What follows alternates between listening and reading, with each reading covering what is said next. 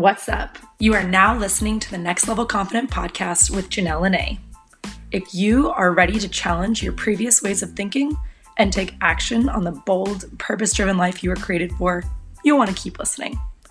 On this show, we will vulnerably discuss finding your purpose in life, strengthening your mindset, building quality relationships, and prioritizing your health. I hope you're as excited as I am. Let's do this. Hello and welcome to the Next Level Confident podcast. My name is Janelle Lene, and I want to say thank you for taking time out of your busy schedule to listen to this episode on how to build confidence in the workplace and why I started the Confidence Workshop to begin with. So let's dive right in.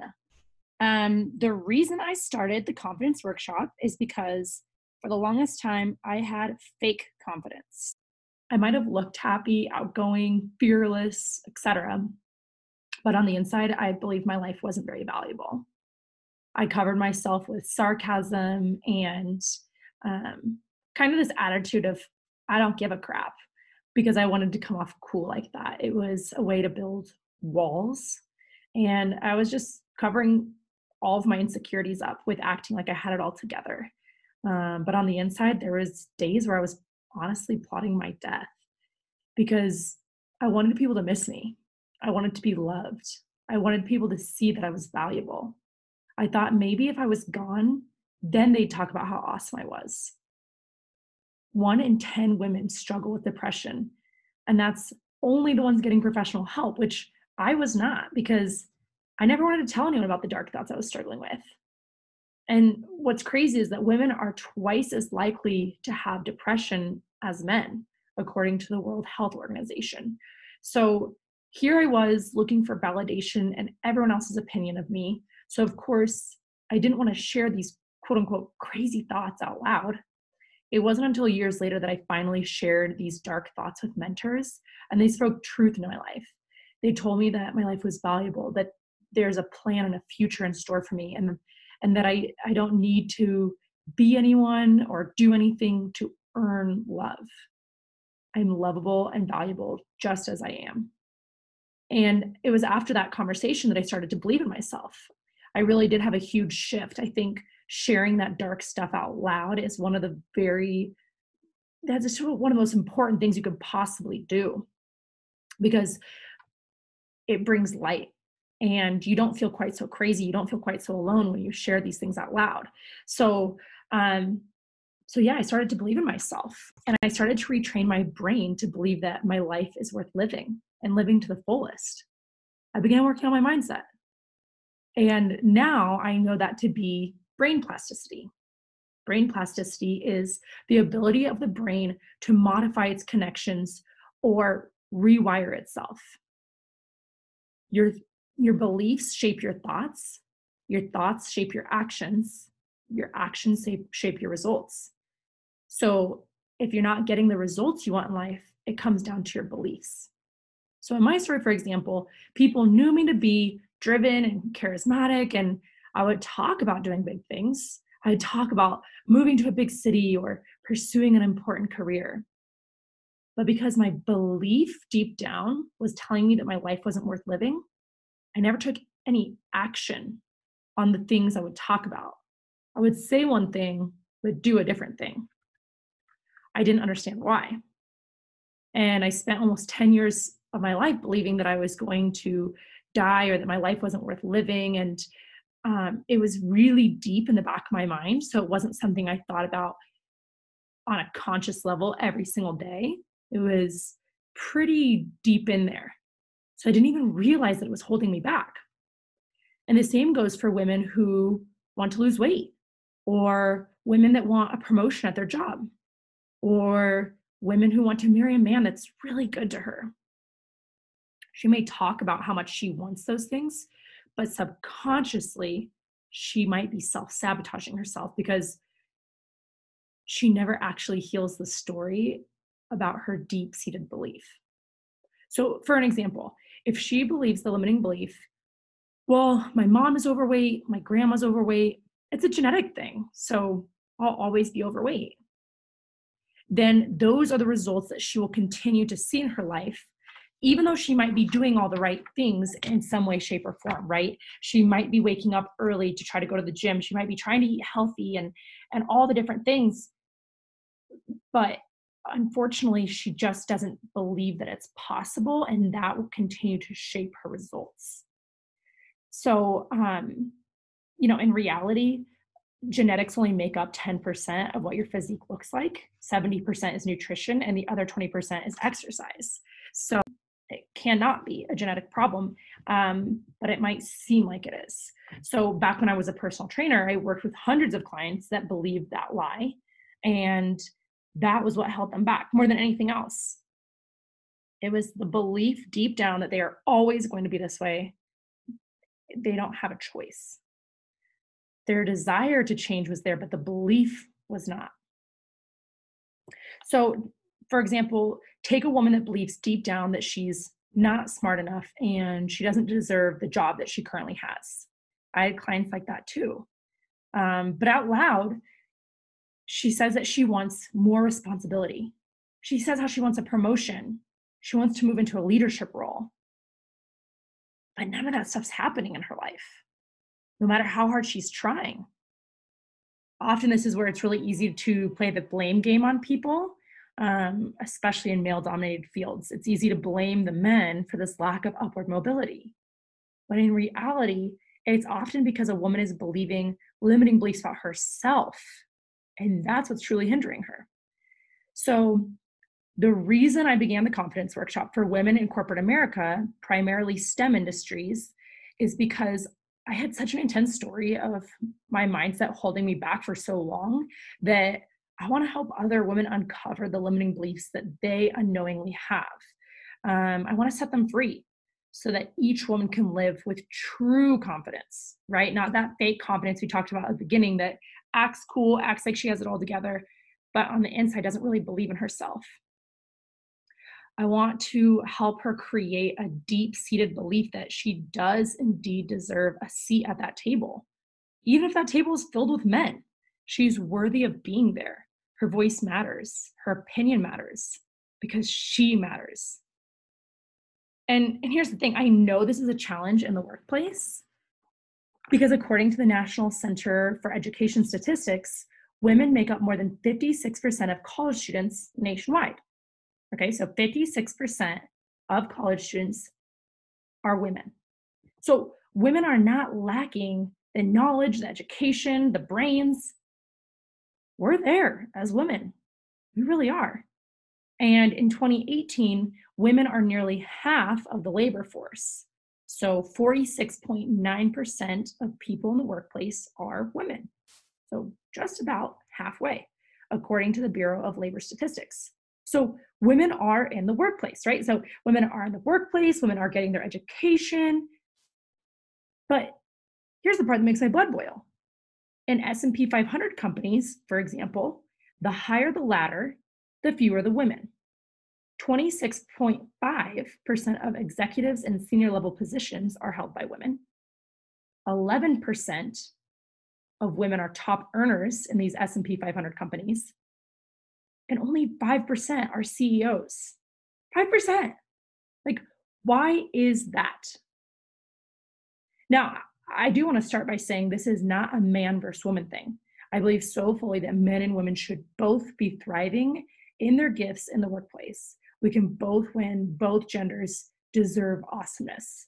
So please don't hear this conversation as men versus women or some sort of women empowerment thing that's trying to tear men down.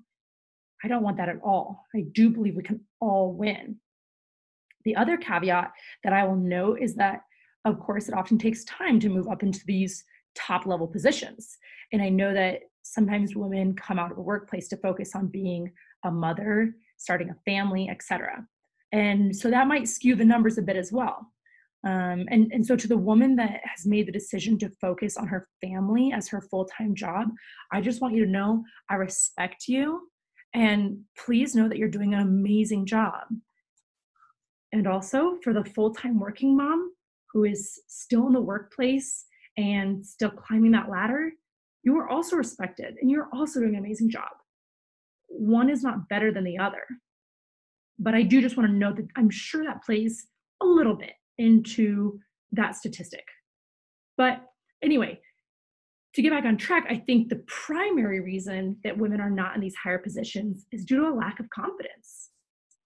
And I know that sometimes women don't want to admit that they're lacking confidence. This is a conversation that I have a lot.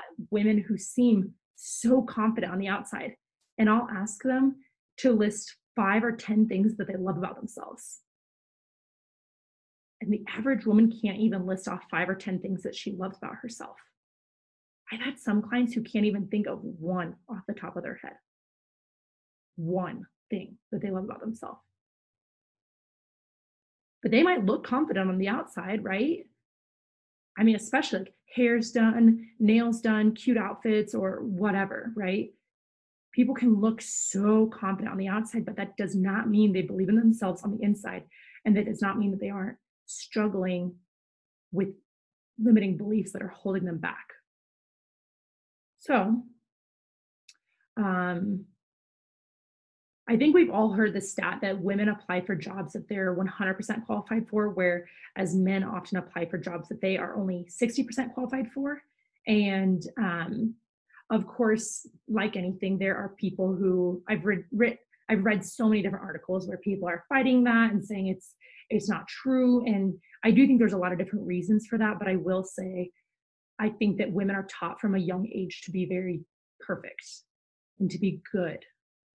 And I think, as a young boy, like when little boys are getting into trouble or, being a little bit naughty or whatever, it's like, oh, he's a boy. Whereas, when a young girl does it, it's not acceptable. And so I think from a young age, women are taught to be perfection driven.